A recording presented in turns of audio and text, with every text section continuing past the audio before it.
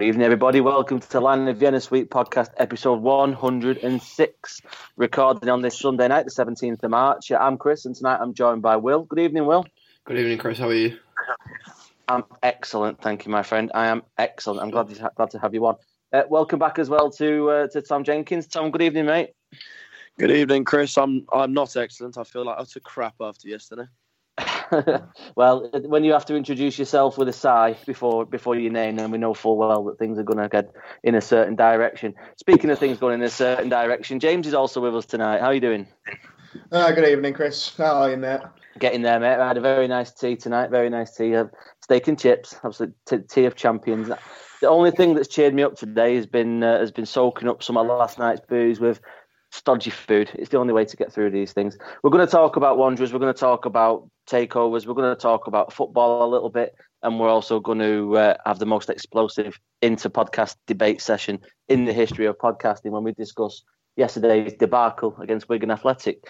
Subtitle, The Shame of a Generation. But first, to keep things chirpy, we'll talk a little bit about Millwall because we never actually got around to having a post-Millwall podcast. Well, what can we say apart from it kind of distracted us all, didn't it, from the sort of crushing realisation that this is by miles probably the worst Wanderers team in the history of Wanderers teams. But James, come to you first on that one. Your thoughts on the Millwall game, just in brief, and then we'll do the same for Tom and Will. Well, to be honest, it was a very uneventful first half. I couldn't tell you anything about what happened then. But the second half, we looked like a team transformed.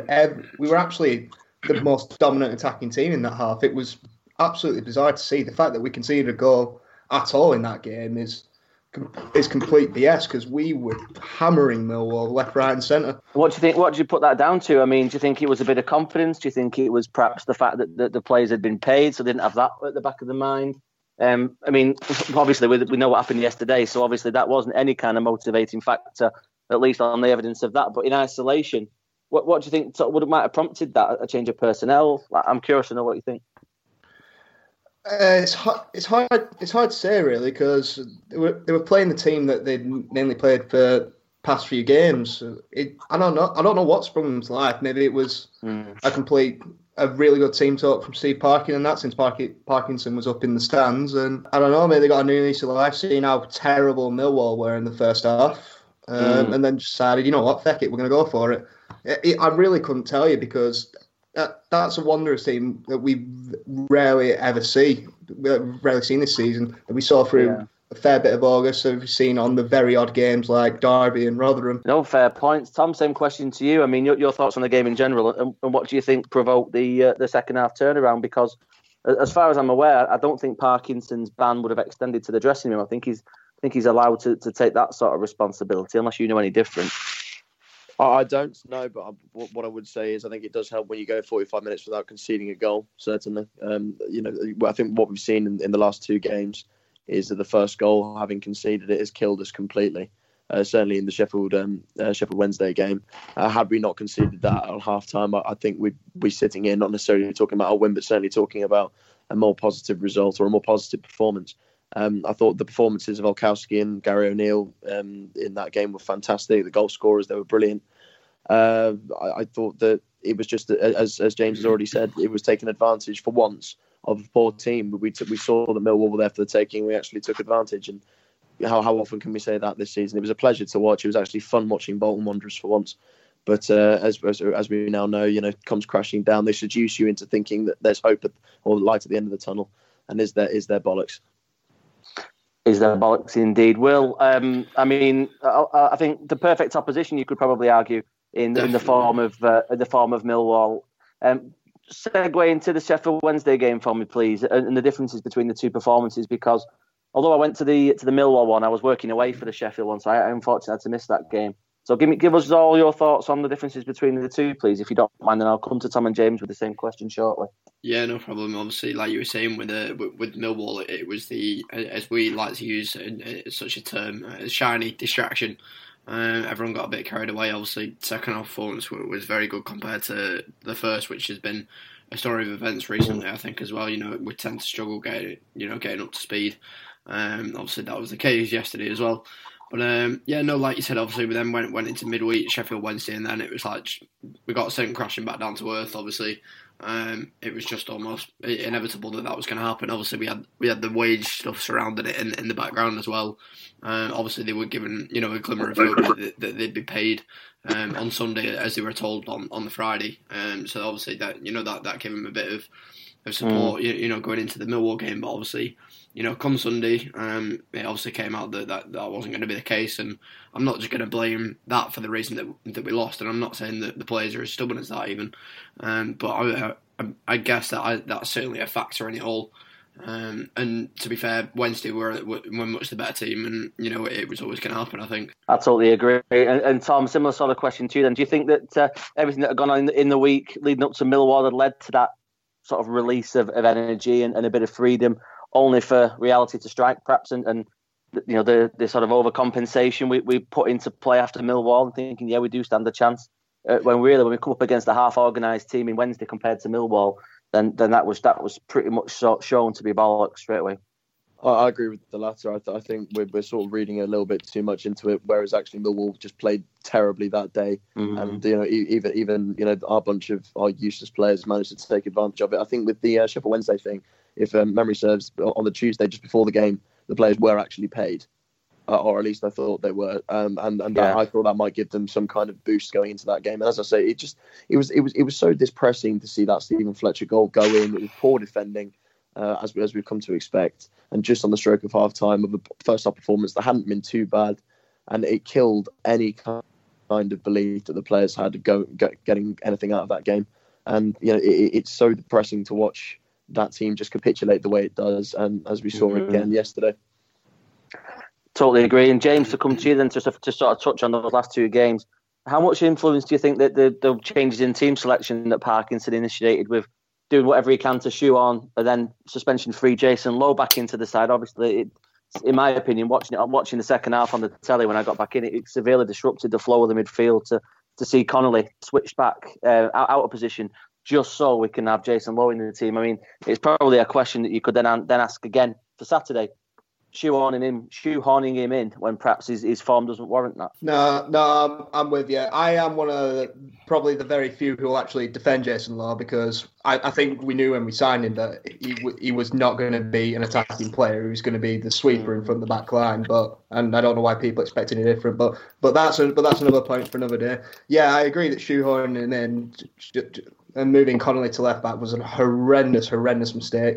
I've always been a big advocate for, if you never change a winning team unless you absolutely have to, even if that involved Buckley, who wasn't very good he wasn't average at Millwall, I'd say at best, and that's being kind. I wouldn't have changed a single player at that game, just carry any momentum going, and like you say, it just disrupted the flow of the midfield, because they were building a partnership between Connolly and Williams and O'Neill, two Everton lads, and the experienced man on the right wing, and it all seems to be doing a really good job. But I don't know, I guess Phil Parkinson's next Tinkerman taking over from Ranieri. Yeah, he doesn't seem to be able to get through a game, does he, without that? So just to finish off then, I think I'll just ask the three of you, what would be your preferred lineup in central midfield? Obviously, we've had Connolly, Williams and Lowe in there over and against Sheffield Wednesday, and it obviously changed again at weekend. But Tom, to come to you first, then to you, Will, and to you, James, just to give you a couple of seconds to think about it. But to put you on the spot, Tom, who would be your midfield? Presuming it's a midfield three. Midfield three, I would have Williams in there. I would have Connolly alongside him, and then I'd play Connell ahead of them. I think Gary O'Neill's been very impressive, but he can only really give you one kind of big performance per week, I would have thought. And I think the 3 consecutive 90 minutes that he's played will not have been helpful for him in those old legs. So I think the stability of Williams and Connolly, and then a bit of magic from Connell ahead of them would be quite a good midfield. Okay, fair enough. Will? I thought O'Neill in general recently has been very good, and like Tom said, he's going to struggle to perform at that level consistently, obviously due to obvious reasons. But I'd still have him in there. I think I'm very much of the opinion that we should be playing a 4-4-2. So whether it's him and Connell perhaps, or him and Williams, I always think he's a good one to just have in front of the back four. So if you were talking a midfield three, it'd be those three. It'd be Connell, O'Neill, and Williams. But in a two, O'Neill and Connell. Sorry, Okay, James, that's the same one to you. Then we'll move on to the weekend's events. I'm still a big advocate for 4-3-3 for our team personally. So I'd stick with a midfield three, probably with Connolly, and in my opinion, you can interchange Gary O'Neill or Joe Williams because they're both sort of the same player. Just one's a bit more experienced, the other one's a bit more hot-headed. So it depends what you want. But yeah, that's my team. Yeah, I don't necessarily disagree. I think there's a place for Williams' is sort of unreconstructed brashness, I suppose. Because although he's limited in many ways, I think we'll probably all agree. I think his aggression is useful. It may sometimes be misplaced. It's just a shame if you could perhaps marry that with Connell's ability on the ball, you'd have a hell of a player. But hey, that's why these players are playing for us and not anyone else. Well, anyway, after the midweek game, we expected and we hoped there would be some more takeover talk, some conclusion to that absolute fiasco. But no, it came to light, I guess, towards the end of the week via Radio Manchester is where I first learned it, that the Bazren takeover was off. I mean, you can sort of draw your own conclusions whether you think that's a more permanent state of being. But Tom, how did you feel when you heard about that? Did you initially think, "Oh, here we go," or what was your state of mind at that time?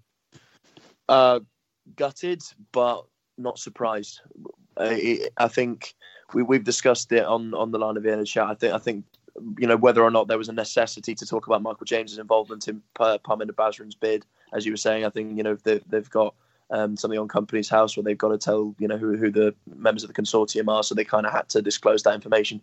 But it's the kind of information that was going to piss Ken Anderson off, and if the deal was almost signed, sealed, delivered on Tuesday, Wednesday.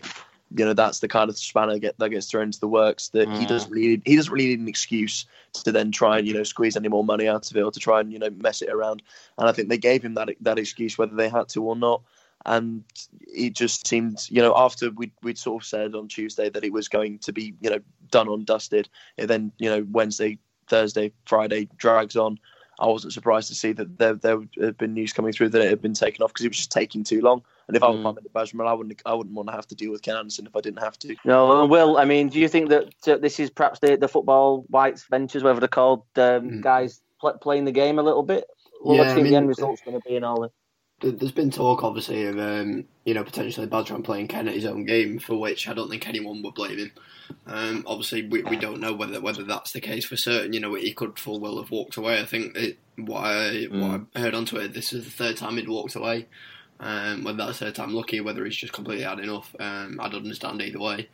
But it's really hard to tell whether there's going to be a light at the end of the tunnel. To be honest, we've got the court date on Wednesday.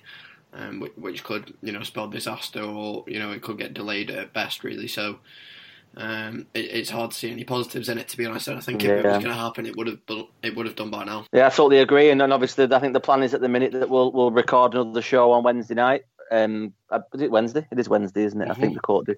After that, and then we'll discuss the fallout and we'll see where we go from there. I'm confident it's not going to come to the ultimate disaster, which I know. Amongst the sort of more fatalistic supporters, there's a view that, next week we're going to be playing Dog and Duck FC on a pitch at Levian Park or something like that. I'm sure it won't come to that. I'd love that. It'd be better quality. Yeah, well, there'd be no I follow anyway. That's for one thing. We'd still have David Wheater in defence, though. Well, of course we would, and Jason Lowe would find his way in there, wouldn't he? At some point, there's no way that's not going to happen. But anyway, let's talk about Wigan away. So obviously, away games being what they are, we were especially at Wigan, we were backed by a really good away following in the touching 4,000 away supporters at a game, which is brilliant given the circumstances. But as attendees, and James, I'll come to you first. How did you feel attending the game? Were you confident? Were you apprehensive? What was your state of mind? Well, my state of mind was I'd hope we'd at least put in a performance, an actual battle. I mean, this is a relegation rival as well as a local derby. Probably in the current days, probably our most fierce local rival. I would agree. And what I just saw was the most drab, lifeless, spineless, lazy performance I've seen all season. And that includes the 6-0 battering by Hull. It was absolutely disgraceful. And those 3,700 fans that went deserved way better than what they got. Yeah, and we'll come to that as we come on to the show. Will, obviously, like James said, there wasn't really necessarily too much expectation, but maybe No. a little bit of hope going in there, because obviously Wigan are playing very poorly at the same as well. But what was your opinion of the team, the lineup before the game? Obviously, we saw Lowe come in for Pav. Yet more rejigging of the midfield, because God knows Jason Lowe's got to play. Amiobi wasn't playing. McGuinness was still up there despite him being without a goal in months, it feels like. Course, yeah. Looking at the team that started the game, I mean, we'll just run through it quickly. So obviously we had Matthews in goal because of Anik still recovering from his injury. Lowe, Hobbs, Beavers, Taylor, Joe Williams, Callum Connolly, O'Neill, Buckley, Donaldson and McGuinness. Just all yours, mate. You tell us what you thought going into the game. Obviously, with the two teams being, the best of, just two shitters really at the minute, aren't they? So, I think if you look at it on a bet slip or anything, usually you think, home advantage, there's a chance of Wigan getting a point. But I think when you've got such a support behind the lads as they did on Saturday, you thought there might be a chance, especially on Derby Day. But, like you said, when the team came out at 2, you look at it and you're thinking there's a lot of chopping and changing again. As it has been for numerous weeks now. Obviously, Hobbs filling in for Wheater. I think he was back in contention, but obviously stuck with that. Lowe replacing Pav, and although I'm not Pav's biggest supporter, I think was possibly the worst decision of all time. And having those two donkeys up front who are just completely incapable of putting the ball in the net just gives you absolutely no hope, does it? So it's hard to look at a Bolton team now and think, yeah, go on, that's a good team, that's a winning team right there. I think you'd really have to, find something completely different to be able to think that nowadays. Perhaps even, just giving Hall a chance or whatever up front might even do the trick, but we don't know at this stage. So looking at that team, obviously it wasn't exactly what you call promising, and obviously within 3 minutes that was proven, that it was going to be a long afternoon. I mean, I think I totally agree with what you're saying. I think do you see any future, any sort of way back for Vela in this situation? I mean, if you can't even get on the bench in a must-win game when the team's playing pretty horrifically, I guess the writing's on the wall as long as Parkinson remains in charge. Yeah, of course it is. I don't see a way back in for him at the minute, and we've done this to death about whether or not we're going to keep him on at the end of the season. And, I think whilst he's out of favour, it's looking less and less likely, with every day that passes. Obviously, it's so unpredictable to try and tell what the team's going to be each week, because I don't think even Parky knows at the minute. But even so, the fact that, like you said, Vela's struggling to get in even now is worrying for him. But, I don't know whether he'd do a better job than any of them just based on that performance, because it was just absolutely fucking dreadful. I can't imagine he would do any worse. I mean, I guess we'll find out against QPR at weekend. Tom, I'm going to come to you in a minute as the author of the player ratings this week. There's a few things I just want to raise with you. But back to James. Just to go through these player by player, I mean, Matthews, obviously, he's had his moments since he's come in. I mean, he's been a second choice or a third choice, I guess, for most of his career.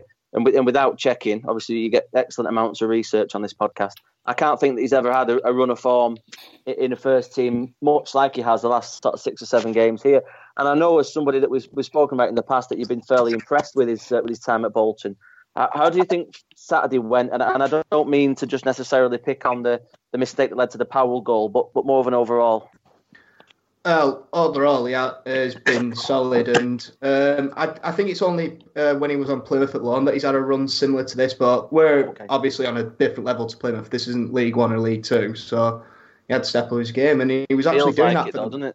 It feels like it. Well, we're definitely a League One side at best, but outside of that, yeah, Matthews has been overall similarly solid, kind of like how Ben Anik is, but that Leeds mistake, but ever since that Leeds mistake, I think it's gone slightly downhill for him.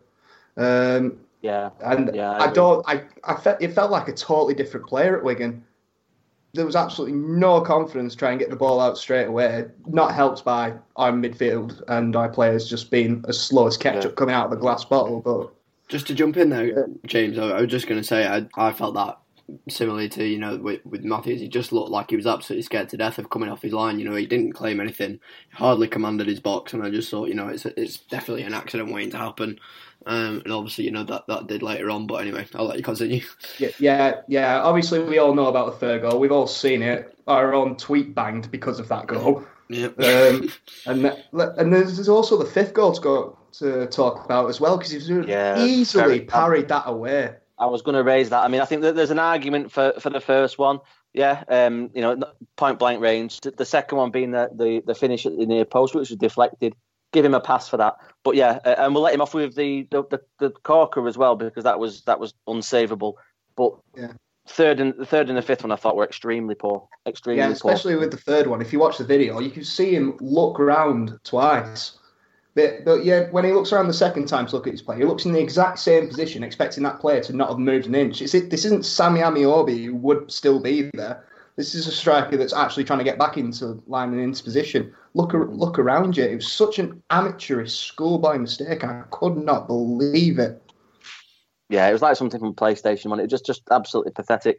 Tom, thank you for remaining patient. But do you think that his wondrous career can recover from a mistake like that? I put it in my ratings. I think that the Leeds one must have been difficult enough to recover from. That is the kind of mistake that kills careers. That's not a dramatic statement. That is exactly the kind of thing that kills a career. Look at Joe Hart, for example. You make a couple of high-profile errors, and the guy's not been the same for the last 4 or 5 years. I like Remy Matthews. I think from what I've seen of him, he's a fantastic shot stopper. His distribution is good. I think he's let down more by people not moving, or the immobility of most of our midfield and our wide players. But I agree with Will. I don't necessarily think he's the best at commanding his box. But then again, Yossi wasn't the best at commanding his box. We've long had goalkeepers who sort of rely on the centre halves. And to be fair, he's got 2 6'5" centre halves in front of him. But no, that's the kind of mistake. And as James has said, when he looks twice and expects that Jacobs, it hasn't moved an inch, it is amateurish. It had me, James will vouch. I was sat next to him, sitting down, hands on my head, and unable to move for the next 5 minutes. I just was in shock. It just made me feel physically sick watching that happen. I think nobody wants it to be the end of his Bolton career, because he's certainly shown flashes of being perfectly competent. But it wouldn't surprise anyone if there's a new name between the sticks, I think, come QPR. Will, Tom mentioned there the 2 centre halves. In a game like that, I mean, I can't remember any particular huge mistakes from either of them. But no. I do think that Tom's rating of 4 and 5, respectively, for Hobbs and Beevers is probably the maximum that you could give a team that concedes 5. Would you agree? Yeah, I mean, it's generous at that, and I think that neither of them were particularly on their best days on Saturday at all, and I just felt like they were completely incapable of stopping that Wigan attack that we made look like Barcelona on the day, and I just felt like every time they broke it looked like they were going to score. It's just almost, it's terrifying, watching those, trying to stop like 4, quite rapid and tricky plays going forward. I haven't seen a Bolton team look like that in years, where we actually look dangerous on the attack, and it always seems to be the other team that gets us on the break. And I think pace is where we've always struggled, and Saturday was no different, and it shot us in the foot. No, fair enough. James, I'll come to you in a second. The midfield next. We'll give Olkowski and Taylor a miss. So I don't think there's much more we can say that's any more positive than that. But we had Joe Williams, Connolly and O'Neill in the midfield. Obviously, Tom, you rated them 4, 5 and 5 respectively. We'll come on to Buckley shortly. But James, your opinion of those 3 ratings, 4, 5 and 5, would you give them any different? And if so, would you mind explaining why? I would have given all of them lower personally, because I thought that midfield was completely anonymous. They barely got any attacks going themselves. Their passing was woeful. They didn't cover the lines very well. O'Neill put some runs forward, I guess, every now and again, and he did grab a goal. So I suppose on a very generous level, I can understand the 5, but I think they all deserve lower, because none of them really contributed anything that day. Fair enough. Tom, would you want to defend those ratings? Just either to James or in general to the entire universe, mate? Well, the entire universe. I mean, to be honest with you, just going back a little bit, I having watched the game again, I think I stand by what I said about Beevers. I don't think Beevers was culpable for any of the goals. I think Hobbs is culpable for about 3 of them. So I think I'd probably, given my time again, change that one to a bit lower. Because, he misses Garner for the first goal. It's his deflection that sends the second one, and he misses Clark for the 5th. So, but from the midfield perspective, O'Neill gets a goal. O'Neill runs around and puts a foot in. His passing is the best out of the 3 of those midfielders, or at least it was on the day. He's, they've got them. At least he looks like he cares. It looks like it matters to him. Whereas the rest of them, the other two, it looked like it passed them by. Connolly got given a 5 based on the fact that he looked actually like the only midfielder who was more dangerous. He's missed two good chances, but was in the position to create those chances. Yeah, I just don't. I think low ratings are deserved for someone like Andrew Taylor because he was torn to pieces by his man and was at fault for a goal. I think with those 3, it wasn't their fault that we were conceding all of those goals. A player like Nick Powell, is a cut above us, a cut above all the midfielders that we've got. And if he's the reason why we're going to creating chances, then I don't expect players of lower quality to be able to cope with him. Just quickly, I was just going to say that I think in their defence, in Beavers and Hobbs' defence, I think if Wheater was in there, I think it could have possibly been more. Like I was saying with the lack of pace, I think had he been slotted in there as well, or instead of one of them, I think we could have been looking at an even worse scoreline, to be honest. I'm telling you now, Wheater does not lose that first header to Garner, and he doesn't lose that second header to Clark. Hobbs goes, Wheater doesn't. I've got to say that first goal was atrocious in terms of defending and both in terms of how culpable Lowe was for it. Obviously that was his one contribution to the game and it was bloody stupid. But yeah, I think in terms of defensive wise from that set piece in particular, I think, like you said, Wheater could have done a lot better in all fairness. Well, I'm sure we'll find out next week because he'll no doubt be restored to the team. Now he's free from suspension and his replacement did not cover himself in glory. James, I want to talk to you about Will Buckley. I'm not a fan. Don't see what he produces. Don't see what he brings to the game. Sure, he's a very nice guy, but sum up Will Buckley's career at Bolton for me as succinctly as you can. I'm sure it won't take long. Let's see. He scored. I'm pretty sure he scored like 5 goals for us, and then that's it. He's rubbish around the wing. He's crossing his wall full. He's not very quick, so he's not the best winger. He doesn't dribble past players very often, and it's only very recently that he actually tries to track back. But even then, he as soon as he loses his man, he just gives up, and then just runs into nowhere. I totally agree. Will, do you have any opposing views on Buckley? I mean, obviously the positives were at least he didn't have his gloves on this week. No, I just I don't understand the point of him at all, and I keep referring back to it just because it still annoys me thinking about it now. When he has scored the odd irrelevant goal in the past, and then he did that cup in his ear to the fans. I think if he did that now, it'd be attempted murder. But I just honestly I don't understand the point of him, and I think as much people have slated Ameobi recently, he's always got to be first choice on that left wing, I think. Yeah, but we don't expect anything from Buckley. We expect Ameobi to at least produce some magic. That's the issue. I mean, Ameobi obviously came on, got us a goal, little as it mattered, but I think to an extent you've got to give him leeway, and whether or not, I think it worked well when we put Noon on the left for that couple of weeks, and I know he's got equally as much abuse recently, but when he delivered a couple of those balls into McGuinness in the cup game against Walsall, I thought he particularly stood out then. So even if you had him on the left and Ameobi on the right, I think even that would be a better combination than the Buckley scenario. Fair enough, Tom. I mean, to talk about Ameobi, obviously in your ratings you gave him a 4 with a fairly scathing critique of his performance. Over to you to explain that to the listeners. I don't understand how anyone with that ability can be so lazy and spineless to the point that they are not interested in showing it. If I were as talented as Sammy Ameobi, I'd be playing in a Premier League side because I'd have the mindset and the work ethic to improve myself to the point that I was a valuable Premier League player, because he does have an immense amount of ability. I said it in my ratings, more ability in his little toe than all of the rest of our team combined. Cuts in on that left foot, he can score absolutely wonderful goals. He can get himself out of trouble, with fantastic skill. I cannot understand for the life of me why he doesn't care enough to actually make something of himself. because there's a talent there that could be earning him absolutely shed loads of cash, and yet he's slumming it at the bottom of the Championship with Bolton Wanderers, not even getting paid half of the time. I don't think he should be at our club. He should be at a better club than ours, but he just doesn't care enough. I disagree slightly. I just think that there's a bit of care and fight in there. It's just like he showed a little bit of it when he tried to do one of those Yaya Toure runs. He'd just like push everyone out of the way. I think he beat about 5 men on his own. Just that little flash of excellence. What it achieved? Well, no, it didn't. But I understand where you're coming from in terms of a lack of consistency, and the amount of expectation on him probably doesn't help either. But it's just something where I think he does have the ability, and it's not that he doesn't care. I think it's just that he struggles in the team that he's in, and when he does get the ball, he's got limited opportunities as to what he can do with it. And I thought, we'll get on to our fans in a bit.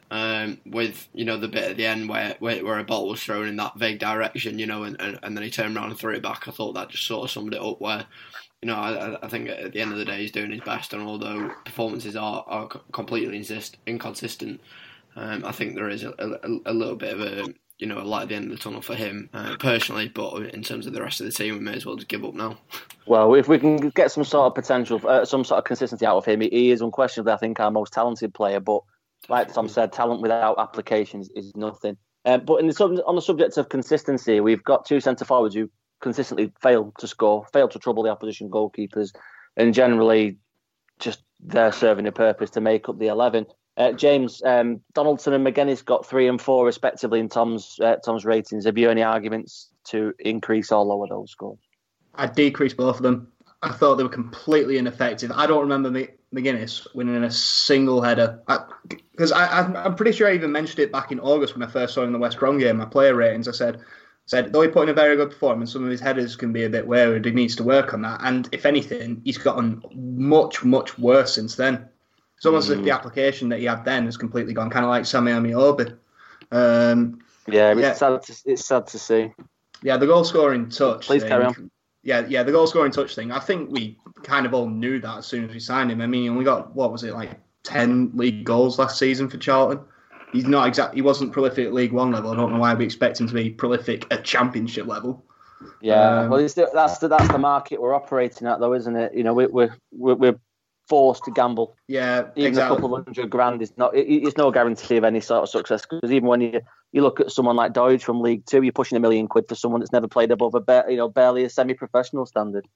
Yeah, exactly. It was a gamble, and maybe one that actually could have worked, and it looked like it was working for the first month, maybe 2 months of the season. But since then, like you say, other than Walsall, who are a completely different calibre of opposition in the worst sense compared to these Championship sides, he's done absolutely nothing in front of goal.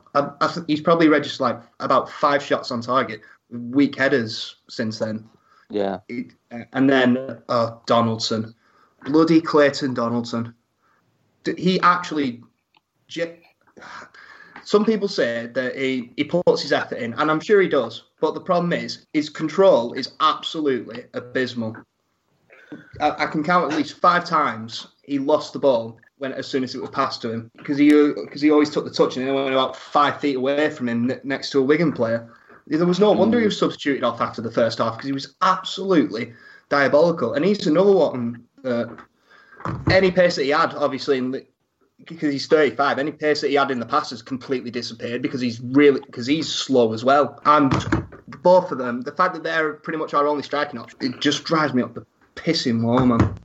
I can tell from the tone of your voice. Tom, obviously you gave him the scores 3 and 4. It seems to be that the consensus is that's generous. But why would you give them a 3 and a 4? Would you mind just going into that a little bit for us, please?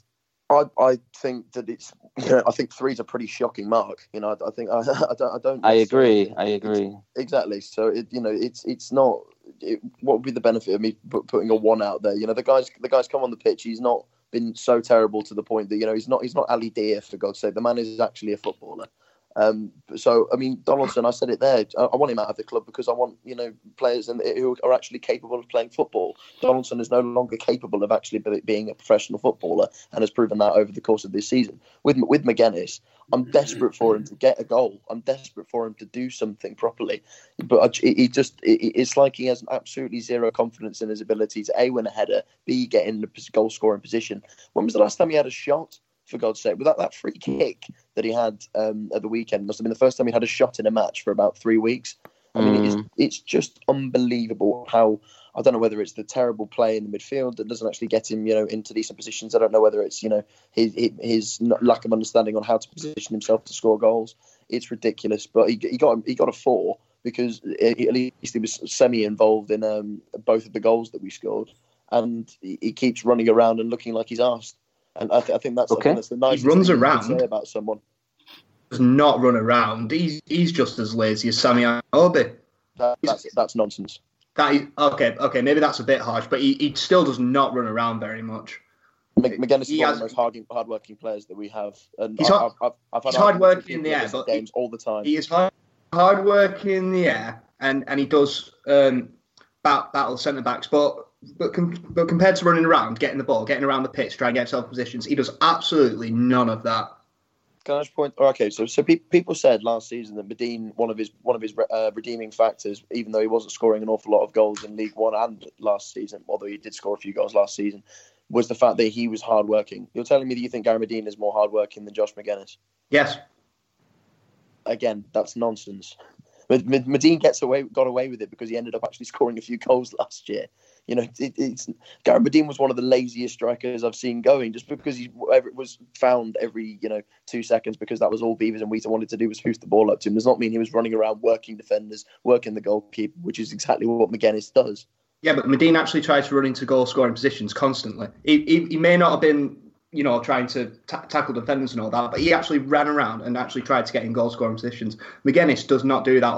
The first thing he thinks of as soon is I'm going to batter into this centre-back and hope something happens. He does not do any running around, try to think tactically, and try to get in position for a goal-scoring opportunity. He is so lazy in that regard. It's unbelievable. There's a reason. I don't think it's laziness. It's a lack of instinct. He's not a striker. He's not a striker who's there to score goals. Look, when he played at Charlton, he was playing alongside the likes of Nicky Ajose and that Carlin Grant and players like that who are actual finishers.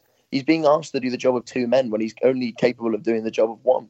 Medine was doing the job of 2 men, but because he had a striker's instinct. This is where we talk about a quality of player. Medine is obviously a cut above in ability compared to Magennis, but he didn't work as hard as him. No, I think you both make some interesting points. We'll listen into that debate. Obviously, we won't necessarily dwell on Medine. He's long gone, thank God. But Dale Donaldson and Magennis, I mean, is there any permutation, any sort of way of working those two into the team that can give us any sort of glimmer of success as the season pans out, or do you think that it's curtains now? Obviously, we're stuck with the choices we've got. We can't bring anybody else in, and that we just sort of meekly stumble towards that 46 game and just hope that for some reason we're in with a chance as we face it. Yeah, I think they're both just completely incapable, and I think we all know it's curtains now, and then in terms of where we're going to end up, particularly next season, and what happens in terms of the squad. I don't know what their contracts are like. Potentially whether they can get released, whether we can afford to do that even. I'm not sure, but I just think it's absolutely pointless, and I don't think they have any role in the team whatsoever. And regardless of what they may contribute, how they make up for their lack of goals, it is pretty irrelevant, to be honest. Because all right, if you're on a winning streak, if we were winning games and they were putting the hard work in, then yeah, fair enough. But without the wins, without the goals, the hard work is nothing. And in terms of laziness, I mean, it's a term that gets thrown around. I think, both when they come off, to be fair, you do see them, looking shattered. So I can't say that they just stand around all game doing nothing. And I know they don't get the best service and what have you, but you would have thought that, by now, if they had anything about them, that they might have even got up to like 5 goals each or whatever. But just the fact that they're struggling that much, we've seen the sitters that Donaldson misses week in, week out, and the embarrassing ones like where he just hits it and it gets closer to the corner flag than the goal. And then, you've got Magennis who, in all fairness, is playing the Kevin Davies role. All he's doing is just trying to flick it on, but then there's no one to flick it on to. And it's just like, and with Beavers' attitude in terms of just hoofing it up, it's like, yeah, that's well and good because, all right, we can win headers in the air, but then there's no play onwards from that. I think there was a point at Wigan, where the fans sort of turned on the players and they actually started knocking it about, all right. And it's like, yeah, well, it's all too little, too late at that point. And it's like we actually played decent football for about 5 minutes, but again, the end product is nowhere to be seen. And as long as those two are at the club, it's not going to happen. That's not going to change. No, I don't disagree with what you said there at all. And there's 3 people that attended the game. How did you feel about the criticism the players have received for their perceived lack of enthusiasm in applauding the supporters? I mean, I'm sort of somewhere in between the two. I mean, if I was a player and I'd been getting dogs from 3,500 people, there's no way I'd expend any energy to go over and give them a little. You're not going to go near him, yeah. No, but James, to you first on that one. Did it piss you off? Had you left by then? Did you care? Or if you had remained behind, would you have been offended by the players' lack of appreciation for the numbers? I mean, I was pissed off the entire game, but not at them. I didn't expect any of them to come over. I knew that they all cowered out because there's no real leader in that team. Parkinson knows he's gone either at the end of the season or whenever this eventual takeover happens, so he wasn't going to come over. David Wheater was on the bench, so he's going to go straight into the tunnel. And it was our captain for the day. Was it Taylor, Lowe, whoever? It was Taylor. It was Taylor. Taylor wasn't gonna come over because he was absolutely torn apart. So he'd probably get the most abuse. But Taylor came over at the start, didn't he? Taylor was right there, doing, as you said, Chris, the Greta Steinson role of let's G up the fans before the game. Yeah, fat lot of good that does when you're down 1 goal in 3 minutes. You honest to God. That's the thing. It's like when you've got 4K supporters behind you, who, to be fair, away from home are loyal as anything, and although they're actual dickheads between themselves, it's like in terms of getting behind the team until we go 1 down. It's actually I couldn't name a better fan base, to be honest, for that. And then in terms of actually, earning anything from it or taking any inspiration from it, it's just nowhere to be seen. It's like it's all well and good, like you said, G'ing them up, but then when they go and concede within 3 minutes, it's like, well, what's the point? You know what I mean? It's like if that's how you're going to go about it, then it's just embarrassing. Totally agree. Yeah, I completely agree. But the thing was why I got quite angry at them not coming over to a degree was that none of them even showed a bloody common courtesy to come over and apologise. There's even a single player come out in social media to apologise for that absolutely disgusting performance. No, I'm not sure. I'm not sure, but no, I must say that's maybe a difference in personality. I'm not sure whether I would expect footballers to really give that much of a toss to apologise. We're far away from the sort of a squad who I think would maybe band together to offer refunds and all that kind of nonsense that goes on in modern football. But you're perfectly entitled to think what you want to think, mate. But for me, I wouldn't expect an apology. I mean, I think it would have been met with more abuse. I agree. From certain sections of the fan base. No, so I don't think that necessarily would have achieved anything. I think the best way for them to have expressed any kind of regret, disappointment, sorrow, whatever you want to say, would have been in that couple of seconds after the game when they had the opportunity to come over and sort of face the fans, semi-face to face. But speaking of face-to-face confrontations, the supporters didn't exactly cover themselves with glory. Tom, I wonder if you could give us a brief rundown of the events of the second half and what prompted it and what happened afterwards. What I've seen at half time, James and I have gone down to go and get ourselves a drink, and I understand completely why all the fans are getting pissed off because they've just witnessed. It's a bad first half. I mean, obviously it got progressively worse, but they were all intent on letting off flares. They were letting off sparklers, whatever. All jumping around like nutcases, which of course, when there's drink involved, is going to get people's backs up. So I've seen about 3 or 4 times people all starting fights, having to get, people getting involved to try and, break it up, which is just nonsense in itself. Obviously, we've all seen the video of the confrontation with the police that happened over by our fans section, which was quite close to the Wigan home support, because the Wigan fans, after getting into a position where they were winning so comfortably, were bound to bait our fans into losing their heads, which they promptly did. And that's ended with a few of them being thrown out. People allegedly spitting at police, fighting amongst themselves. When I left the game was when Clark scored the 5th goal. So let's say about 10 minutes before the end. I've been walking out, and all I've seen is this bunch of 12-year-olds or however old they were, all sprinting out in unison to go and try and fight the Wigan fans, because that apparently would have been a sensible course of action. What they've done is they've run straight round the side of the stadium toward the Wigan end. and they've just been stopped by a barrage of police who started saying, you come any closer, you're going to get arrested, which prompted all of the 25, 12-year-olds to just run away like, little schoolgirls. The whole thing was just pathetic. When they've eventually gone out to try and find the Wigan fans, they've run over to them. I think I saw one little fight break out. It was all "my dad's bigger than your dad" nonsense. But it's worrying for people who are walking out. As I said in my ratings, I've seen a dad with his kid on his shoulder shoved down a hill. God, I hope to God they're all right, because it's not what you want to see at a football match. It just makes me disgracefully sad to see that that's what my club's fans have become, because it was just awful to watch. Yeah, and James, what sort of effect do you think that the on-field nonsense has on that kind of attitude? Because obviously people go there with the intention to have a drink, have a laugh and watch the game. Then they see something that's as deeply frustrating as what they saw in front of them on the pitch. Do you think that is an excuse? No, there's absolutely no excuse for that kind of behaviour. I can understand the reasons why they do it, though they're bloody stupid reasons. It's a local derby, you want to win, and the players put in an abysmal performance. I can understand their frustrations, but the way they acted out was just completely inappropriate. The fans were jumping all over the shop, crushing people because they kept constantly moving. So that could have ended absolutely disastrously. Setting off the flares, as you said, the fire alarm went off in the away stand, though no one could barely hear it because all them were constantly chanting and having goes at each other. They're all fighting each other, and then we've seen the incident on Twitter with all the police fighting in one of the exits to the stands. That I blame the fans for that. Police doing their job, but all our fans just having to go at each other because tempers were flaring up from beginning to end. Even at the start, even before the game even started, our fans were bloody stupid. Me, Tom, and Eddie were all in moon under water, and they set off a flare in the pub, setting off the fire alarms, getting us all kicked out.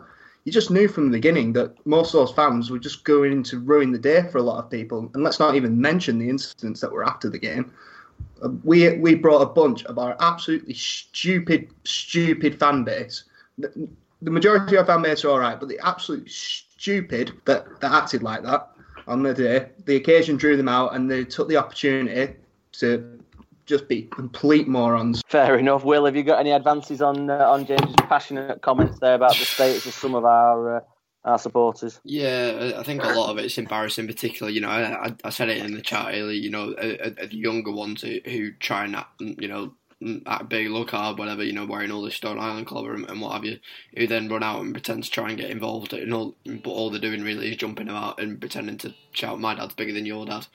It's all very embarrassing. I mean, of course there'll be the one or two handy lads who I'm sure will have absolutely no hesitation in going and getting into a scrap. But in terms of the fact that it looked like it was all arranged, like everyone ran out in the 85th minute, and that area that the police were cordoning off just suddenly emptied. And it's pathetic, the fact that, all right, you can accept it as a derby day, it's always going to be a bit tense in terms of atmosphere, but like scenes like that, it's just completely uncalled for. And I just don't understand, why people go to the lengths of, paying 40 quid or whatever it is for a ticket to then go and get kicked out within 10 minutes. As I'm sure, quite a few of them did. And in terms of, assaulting police, assaulting stewards is a completely different story because, in any situation, in any scenario, that's an arrestable offence at the end of the day. And I know there's been a big debate on Twitter today as to, whether the police were using unreasonable force or, whether it was deserved or what have you. I'm not too clued up on what's allowed and what isn't, but by the looks of it, the police were the first ones to start lashing out, and, whether or not that's just as a result of what the fans have been threatening, what they've said or whatever. It's a complete farce, to be honest. And, I put it in the chat as well earlier about the fact that, there was opposing fans in our away end because they heard our away days are a laugh. And it's like, well, you're just not a true supporter then, are you? All you're doing is coming for a bit of a laugh and to set a flare off and to try and look hard in numbers. And I think that's what, it sums up a lot of that, where, they're just there like, oh, there's 4,000 people around me, therefore I can do what I want and it's fine. Yeah. What they don't realise is that it's generally prosecutable, and, the ones who are at the centre of it will get in trouble, and so they should. No, I think that's all very, very fair comments. And I know obviously there's some strong opinions and some strong passions at play as far as the actions of the team on the pitch and the supporters off it. So I appreciate everyone's point of view on that. I want to just sort of move on a little bit to see where we go from here, really. Obviously, with the next game being QPR away, if I'm not mistaken, I think that there's obviously not a great deal of things that we can do to improve the situation. QPR are not necessarily the greatest team in the world. But Tom, do you see us able to rescue this situation, or do you think it is just the sort of the slippery slope now heading down to get the season ending? I'm just pissed off that I bought my ticket before watching yesterday's game, to be honest with you. Yeah. Because I'll be heading down and I really wish I wasn't. But, you know, it is what it is. I just think we're clearly not going to come away with anything from the game. You know, let's just hope that we're in existence and I'm able to actually go and watch a game of football. Yeah, fair enough. Get back to the game, James. Same question to you, really. Do you see any necessary changes to the 11 that starts the game, or do you think again it doesn't really make a difference? We're knackered either way. Well, I don't know. I think Jason Law's an enforced change. He looks like he went off injured, so so Pavel's probably going to come back in. The thing is, the players that I'd want to see given a chance, I just know Parky won't play them. Yeah. Would you give someone like Hall a go? I mean, obviously, pedigree aside and experience aside, do you think we're at the point now where we can think, well, balls to it, we can't really do any worse? Yeah.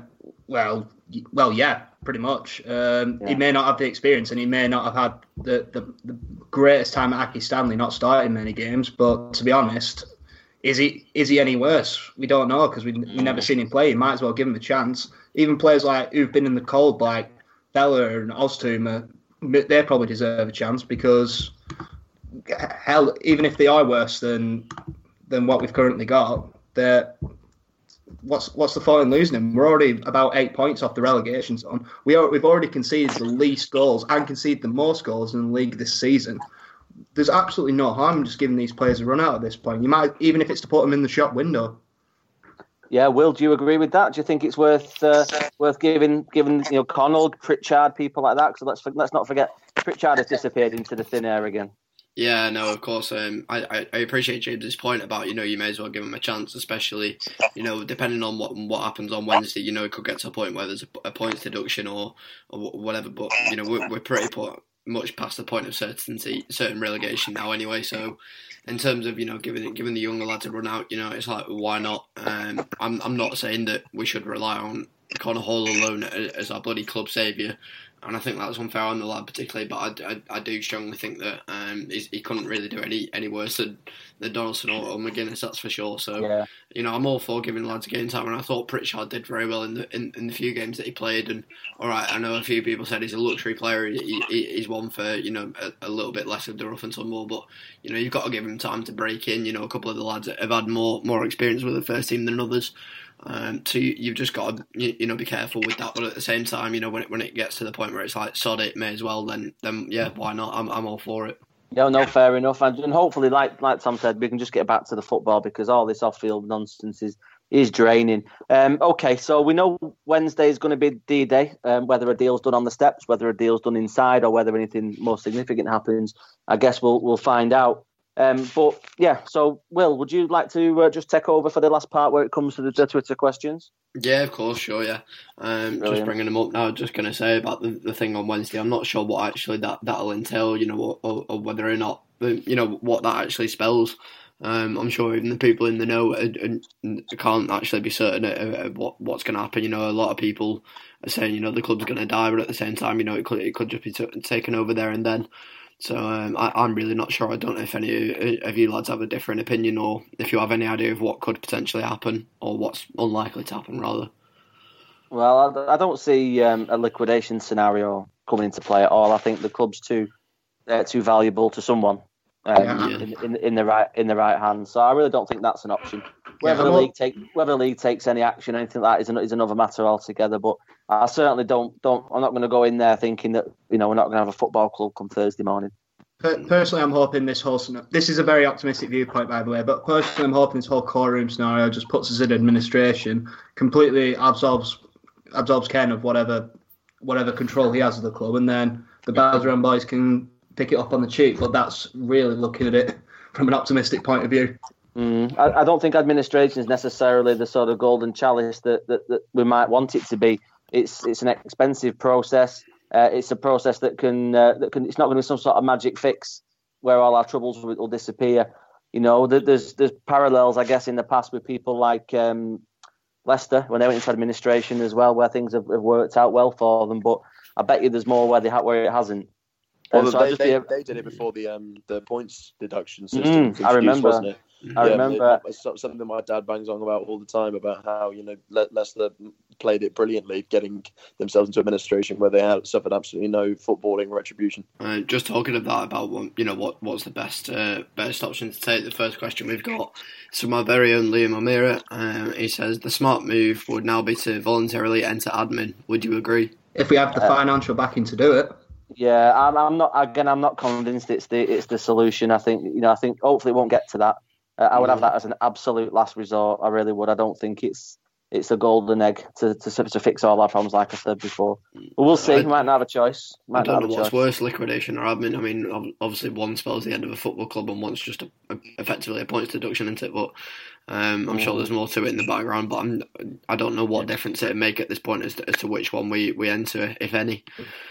Yeah, we don't know for sure, but the thing is, we don't really know the other options that are available either at this point. That's the big problem. Yeah, I don't know. But in terms of a more general question, Johnny Tickle has said, who would you keep next season in League One, if any?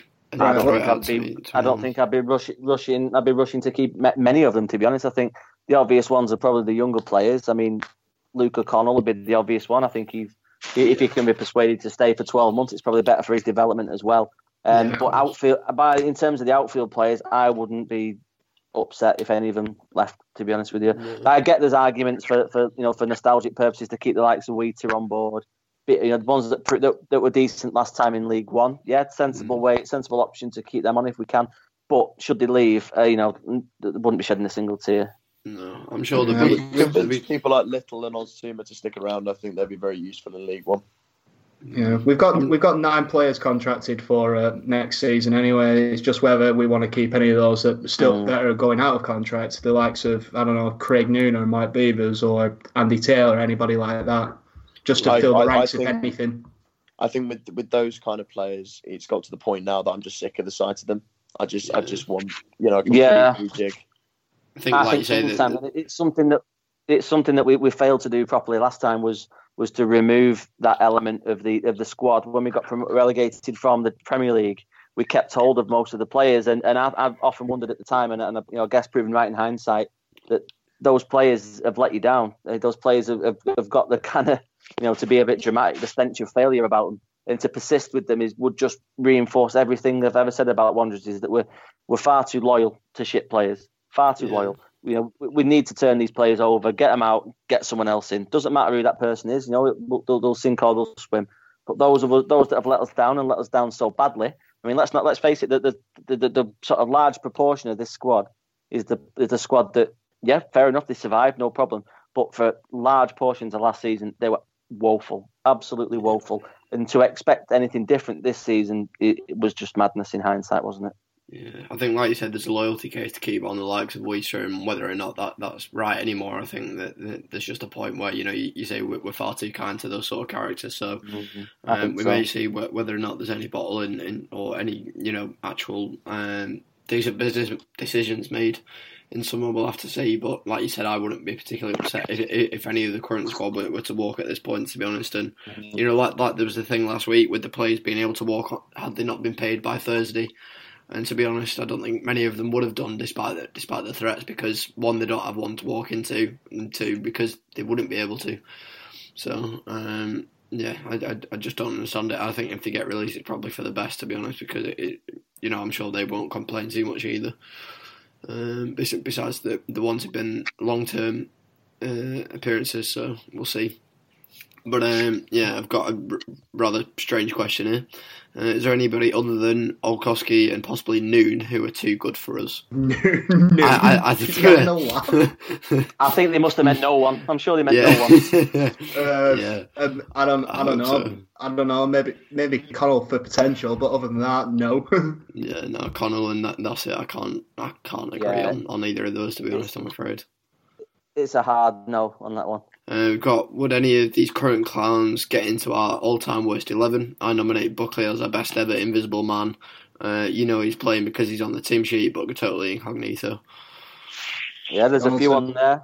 There's a few on there that are decent potential for that. I don't know. I'm not sure.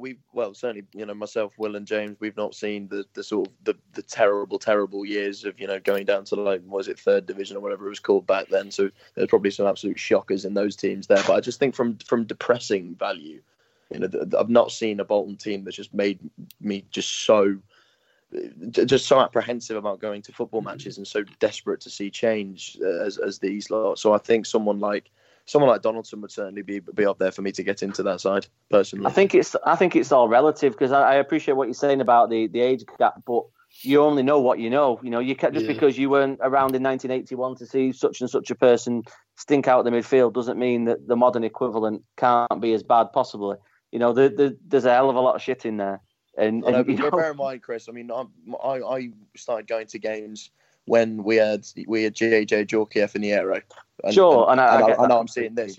I remember. I think it was the video that they did just before the Peterborough game, and there was a guy saying, "I'm a young fan. All I've seen is us being relegated." No, you haven't. You've seen the best times that this club's ever seen, mate.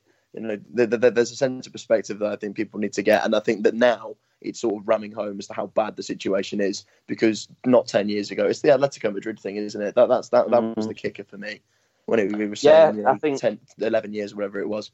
For this weekend being FA Cup quarter-final weekend, it's brought back a lot of memories for me of the Birmingham game away. And obviously, we don't want to talk about the FA Cup semi-final. We never talk about that. But the team we had at the time, Christ, I remember thinking that some of these players that night, etc. Christ, why were they playing for us? They were absolutely diabolical. But by comparison, their modern equivalents are absolutely beyond hopeless. So I don't have any sort of fundamental disagreement with anyone that wants to sit there and tell us that this team is as dog shit as it all appears to be. Yeah, I wouldn't disagree with that at all. I think I'm like Tom and James in terms of only seeing the last 10, 15 years or whatever of the club and knowing downfall since. It is hitting home, to be fair, and I'm sure we'll get a lot of criticism for not being born earlier, which believe me, people will come up with that. But like you said, we can only rate what we've seen. So on that basis, there's definitely a few in there. One of which being Donaldson, I think. But anyway, next one, Liam says, is Velo worth keeping next season? No, next. Thank you. You know what? It is a shame. I think it is a shame because we've all seen him when he played in League One, and even flashes in the Championship. With the season we got relegated, when he has his moments. But I just think for him and for us, I guess a fresh break might be worthwhile at this stage. You could probably see him and Wheater going to the same place, I would have thought, but not exactly conjoined at the hip. But yeah. Could be good that. But just having a look. No, Samuel Worthington says the sorry state of the Bolton universe. Can we do some reminiscing on European delights? I'm sure we can, Samuel, but we'll probably make a different pod out of that, considering that this one's got a little bit downhill. It is too late to start reminiscing now. We're well in the depths of dismay. So. Yeah. Toby Wood says, have we any news on potential buyers? What happened to Peter Kenyon? Is he still interested? We're not sure. I wonder whether he ever actually was or not. Maybe we'll find out. I don't know. Yeah, it was probably just a tactic to try and shake Mike Astley to sell Newcastle. It's like, if you can't get my money, I can go spend it on this place instead. I think people think we're still more in the know than Matt Nuttall says, how much debt does Ken actually owe? The new owners have been put off by the debt that they didn't know about. What else do we owe? I mean, where do you want us to start? God knows. Yeah, I mean that's an absolute rabbit hole to head down, isn't it? I can't pretend to be as up on that. If you tweet Super White Smurf, I'm sure he'll give you an appraisal of what he understands the situation to be better than I could. was going to say we'll point you in the direction of him. Sean Williams says, why is Lowe the first on Parkinson's team sheet, no matter what position? He gives us nothing except negative play. Anyone have any ideas? I guess this is one for me because I'm one of the few who actually defends Lowe. All right, he's not a right back. We know that. He's fucking terrible at right back. We saw that as soon as he gave away the first goal. Fine, I will absolutely not play him at right back. I will not defend him there. He's not the worst DM I've ever seen. I don't know if anyone wants to counter me on that point. The silence is deafening, put it that way. Fair enough. Yeah, I'm just listening to see where this is going because I'm fascinated. Carry on. fair enough. I expect you all to rip me to pieces afterwards. Derek is better than Lowe. That's all I've got to say. Shut up. He is. No, he's not. Chris? Sorry, you broke up a bit there, mate. What was the question? Derek is better than Lowe. Be fair. All right. Jason Lowe, he screens that defensive line all right. He's not the best I've ever seen. I think Carl Henry was better than him, but he still does an all right job there. He's more often than not, he's rarely in that position. He's rarely responsible for giving away goals. It's usually down to the defenders not being able to keep up with the players or losing the man. He covers that screen in front of the defensive line fairly well. Yes, he gives away some stupid fouls, and yes, he definitely plays way too safe. He's passing sometimes, choosing to pass backwards when he's got a man free wide or whatnot. That can be a negative or positive depending on whatever way you want to phrase it. But he's not that bad a DM. Yes, he's too safe, but I think we knew that as soon as we got him, considering he's only ever scored one goal in his entire career. Yeah, there's a bloody good goal though, if you watch it back. Yeah. You definitely didn't sign him for his attacking instincts, did we? And I guess to see the career that he's had to date, we should have known that perhaps he's one of these, a bit of a steady Eddie. Never really, thrived, I guess, anywhere. He's made plenty of appearances, but fairly. Yeah, when we signed him, even to the point where Rovers fans who was just not bothered. When a so-called rival takes one of your players off them. Spoke to my mates who are Blackburn fans, but but it's not fine, not asked. I spoke to plenty of Blackburn fans who said the same thing. But he was supposed to be when he was signed. He was supposed to be the guy that would do all the dirty work behind the lines and then give some of the more attacking midfielders a chance to go forward and push through the ball, kind of like exactly how Carl Henry did last season. It's not worked out that way because a lot of our other midfielders are absolutely gash at getting forward, but. That's not Jason's Lowe's fault. That's their fault. It's funny. I think Bratley was better. I'm not even saying the outlandish things just for the sake of it. I think Bratley was better. Simple as that. You're just trying to be controversial now, Tom. What would the point be? What would the point be? I know that you guys are just going to shout me down, but I think it's an opinion that's worth getting out there. I think Bratley gets a lot of unfair flack that I think is copped mainly because he wasn't a Premier League player and we signed him into that team. That got relegated, so he had that stigma about him already. It's like Chris said, you have this sort of aura of failure about you, and everyone suddenly overlooks all the good things that you do. In my opinion, Pratley is definitely better attacking, and he has more energy than Lowe, but he's not. He wasn't as good defensively, so it depends how you want to look at Pratley in that regard. But then sometimes I guess their downfall and their failings is amplified by is sort of opposed by what comes after them. Because Pratley might have not been able to find a Bolton shirt in 6 or 7 seasons with a pass, but then to see the performances of some of the ones that have been brought in to replace him, you wonder really, don't you, whether you were perhaps a bit harsh on him at the time. Whether that's true or not is another matter, but when you see what's in front of you being so desperately poor, even if it was Mido Kamara, you'd look back and think, oh Christ, I wish it hadn't been so hard, and then maybe we could have kept someone. At least would have done something vaguely positive. Well, Mido Kamara was unfairly treated because he was put next to Jay Spearing, and it was there. You go. Yeah, exactly.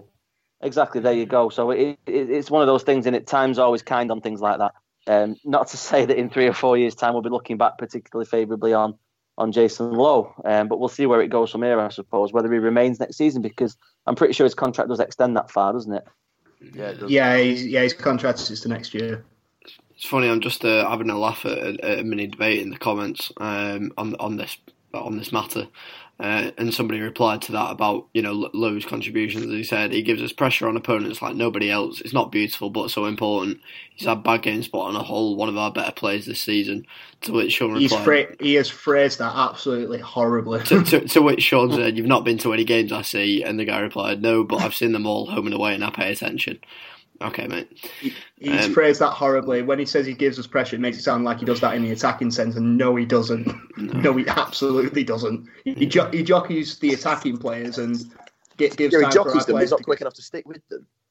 No. I don't know.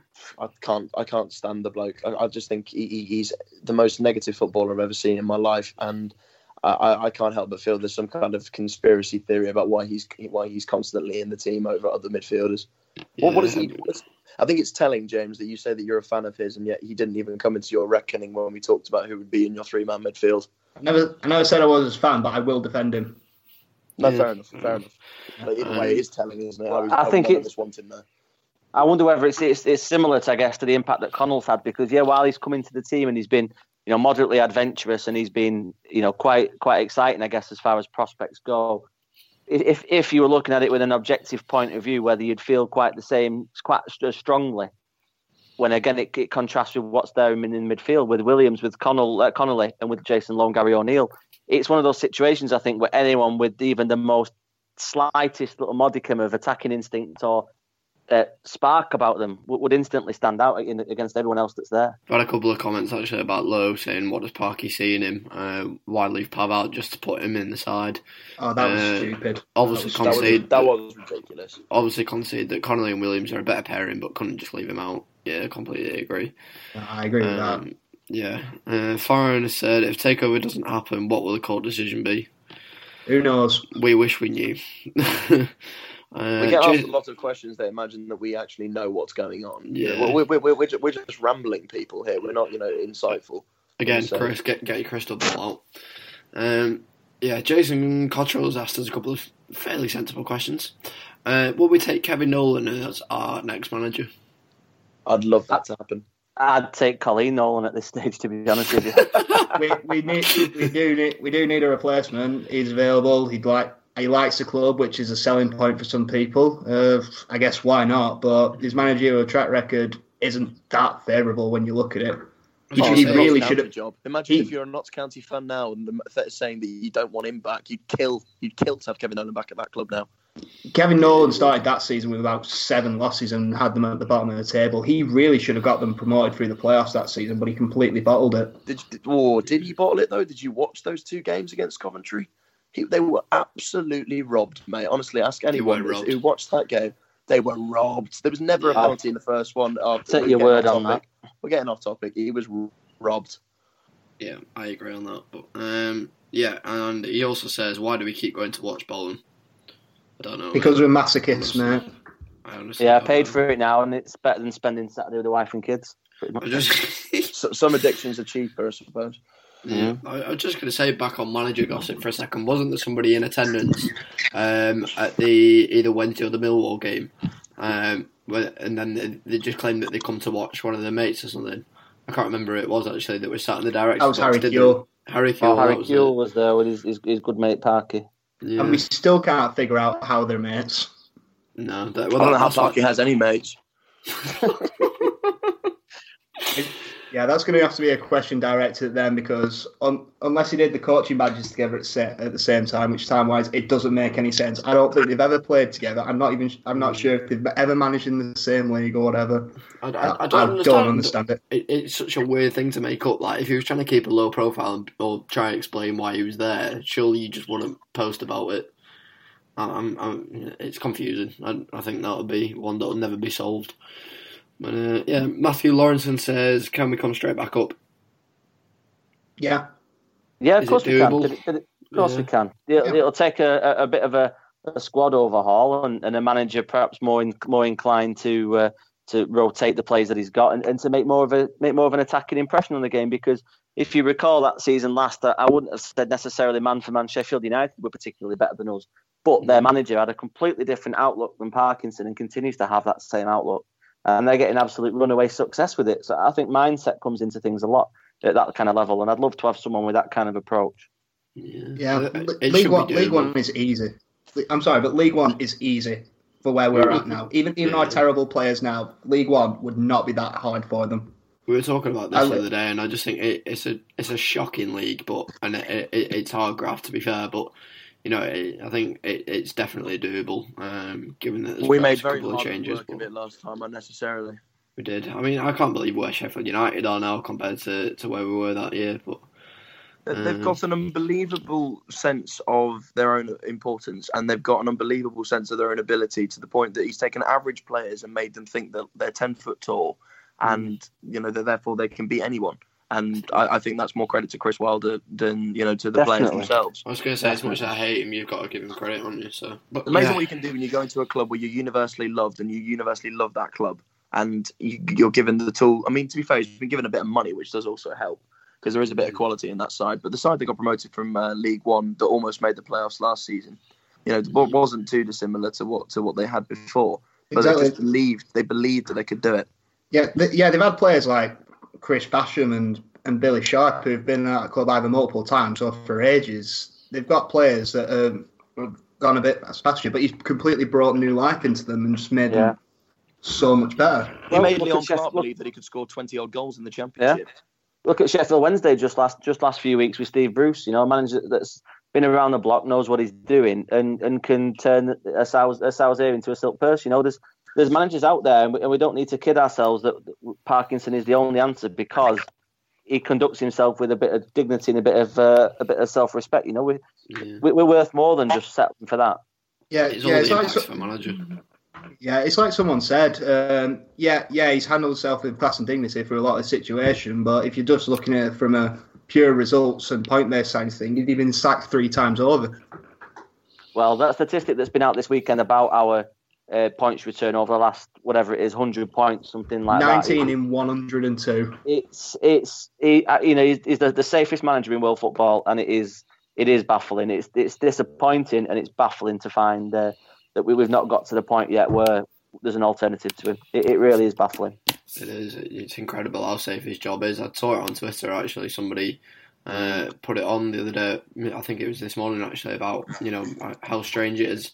I think it's a daily reminder Phil Parkinson is still in a job, somehow the safest manager in England, 4 wins in 34 and 19 points from 102. It's quite a record. But I don't understand it, but obviously, it's got something to do with the off-the-field situation, hasn't it? So we'll see what happens with that once we know what happens on Wednesday. So Stephen Lowe, last for you now. Stephen Lowe says, could any point deduction be carried over to next season? I believe so. Can it? I think the deadline, we've got about 10 days, haven't we, to get started before that becomes an issue. I'm sure it will be done before then. Either in either scenario. Yeah. I mean, it's possible. Anything's possible in the can, but I'd like to think that we take it now when it doesn't matter. Yeah, I would hope so. But James says, what manager would you want next instead of that stump Parkinson? I think me and Chris are both on the same page in terms of Neil Warnock. Obviously, we discussed Kevin Nolan. Really not fussy. I think a fresh voice is required. It can be David Weir, it can be Warburton, whatever. Not bothered. Yeah. My own personal choice would be Carlos Carvajal, but that's just me. Not in League One, James. Not a chance of that. I don't think it would happen. But I think that ship might have sailed. Yeah, but it'll just probably be, in talking eventualities, it will probably just be someone either that we've never heard of or just someone from the lower leagues who we'd never really paid any mind until now. Well, we've done the same thing with Parkinson, didn't we? Where someone like Nolan or Kuhl, someone that will be grateful for the opportunity, and so therefore will likely be fairly cheap, and we'll put up with a load of shit from the owners. So, I think we'll see what comes out of that, but time will tell. It will. Last question. I'm not sure we can really answer this, to be honest. It says, ask the players why they let the fans down so much yesterday after all the support they got. The players were a disgrace. I'll just text my mate Dave Wheater. I'll just ask him. Chris, you've got his number, don't you? You can ask him. I think he thinks I've got his number. I'm not sure whether I do or not.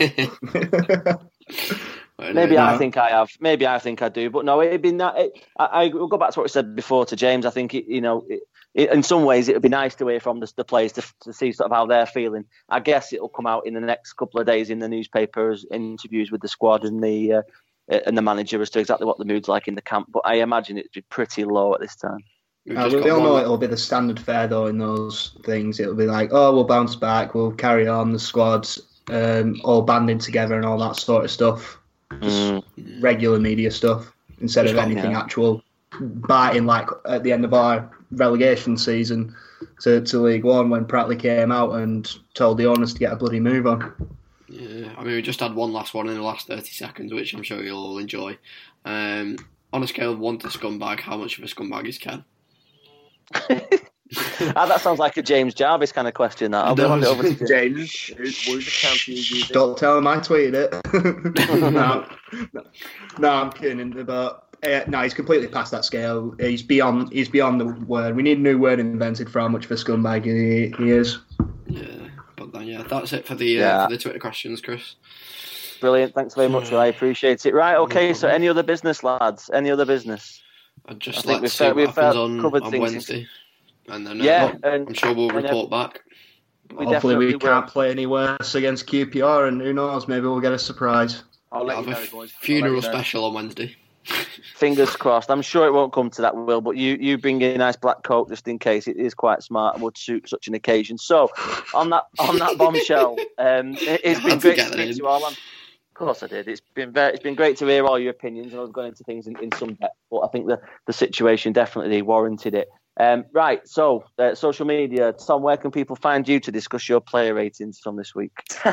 Well, I think I've rumbled myself in. I've said the last few times that I don't have Twitter. I do have Twitter, and people who've commented on my player ratings have received a few comments from me back. So I think it's TJ Rico or something like that. I don't know. You took the bit, Matt. You do know, Tom. Go on. See my comments. Brilliant, James. Where can people find you, mate? They can find me at TRico44. No, I'm kidding. They can find me at Real James Jarvis. They'll never believe that's you, James. The guy in the picture there is far too good looking. That's right. That haircut as well. Yeah. Mr. Jones, where can people find you? They can find me in a very shiny coat. WI1LJ on Twitter, and obviously all my ramblings on the website for the podcast as well. So, yeah. That's me. Fantastic. So, follow us at Line of Vienna STE on Facebook, wherever you get your social media fix. And also, if anyone's got the time, if you could appreciate it, if you could nip on iTunes and drop a little review in there. Of course, 5 stars would be preferred. Just helps us with the rankings and so on. So, I've been Chris, he's been James, he's been Tom, and he's been Will. Lads, anything further to say before we call it a night? It's just time to say goodbye, isn't it? It is time. Would you like to do it, Will? I'd love to. So it's time to say goodbye. So goodbye, Chris. Goodbye, Chris. Goodbye, Tom. Goodbye, Tom. Goodbye, James. Goodbye, James. I say goodbye from me. C'est la vie.